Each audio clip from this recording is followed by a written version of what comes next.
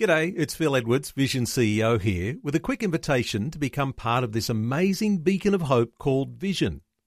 Together we can put our love into action to help people of all kinds build or rebuild their lives on the truth of God.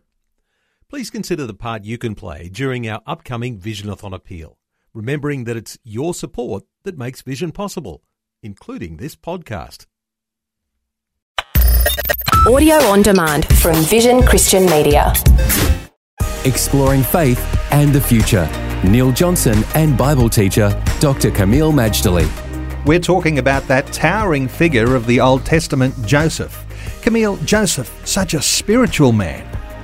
Well, Joseph was a spiritual man, though not in the same way as we can be spiritual today. But he was a spiritual man because in addition to his amazing experience and ability at management, his management skills were so good, he was in demand, whether it was with his father's flock, Potiphar's house, or even in the prison. Everybody wanted him because Joseph got things done. But in addition to that, he was connected to God, and he could interpret dreams and visions. This was not just a highly sought-after skill in antiquity, Neil. It's something we need today because people are looking for leadership and asking, is there a word from the Lord? People who are connected to God and are spiritual in the biblical sense will always have a word from God. Joseph, of course, is a good example of that. But Kameel, spirituality and management are not necessarily connected because we might not necessarily have that same management skill today, but we're still called to be spiritual people. Right. Technically speaking, management is a separate issue to being spiritual. As we well know, there's a lot of unspiritual good managers.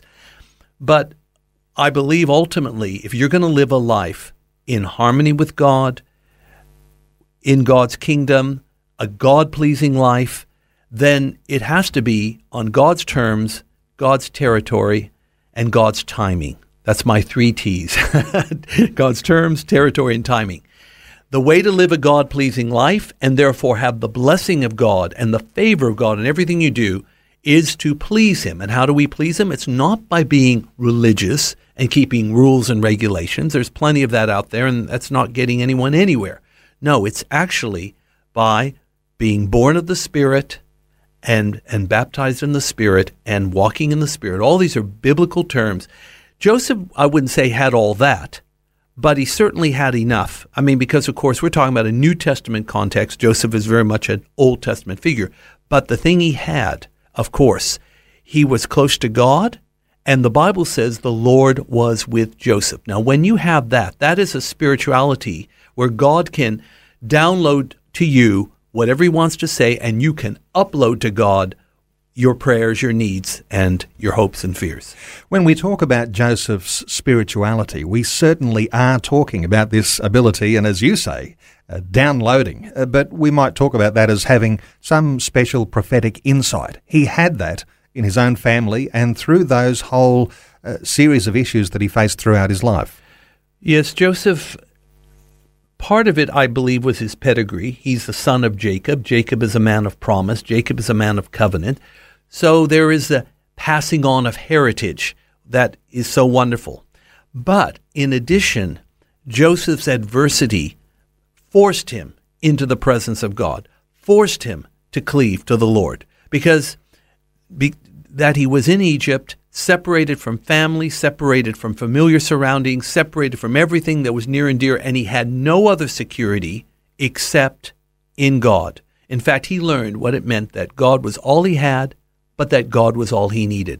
That kind of dependence on God brings what I call true humility, and true humility delivers the grace of God every single time. And when you have the grace of God, you will have a word from God that will hit the mark and bring you into favor, just like in the life of Joseph.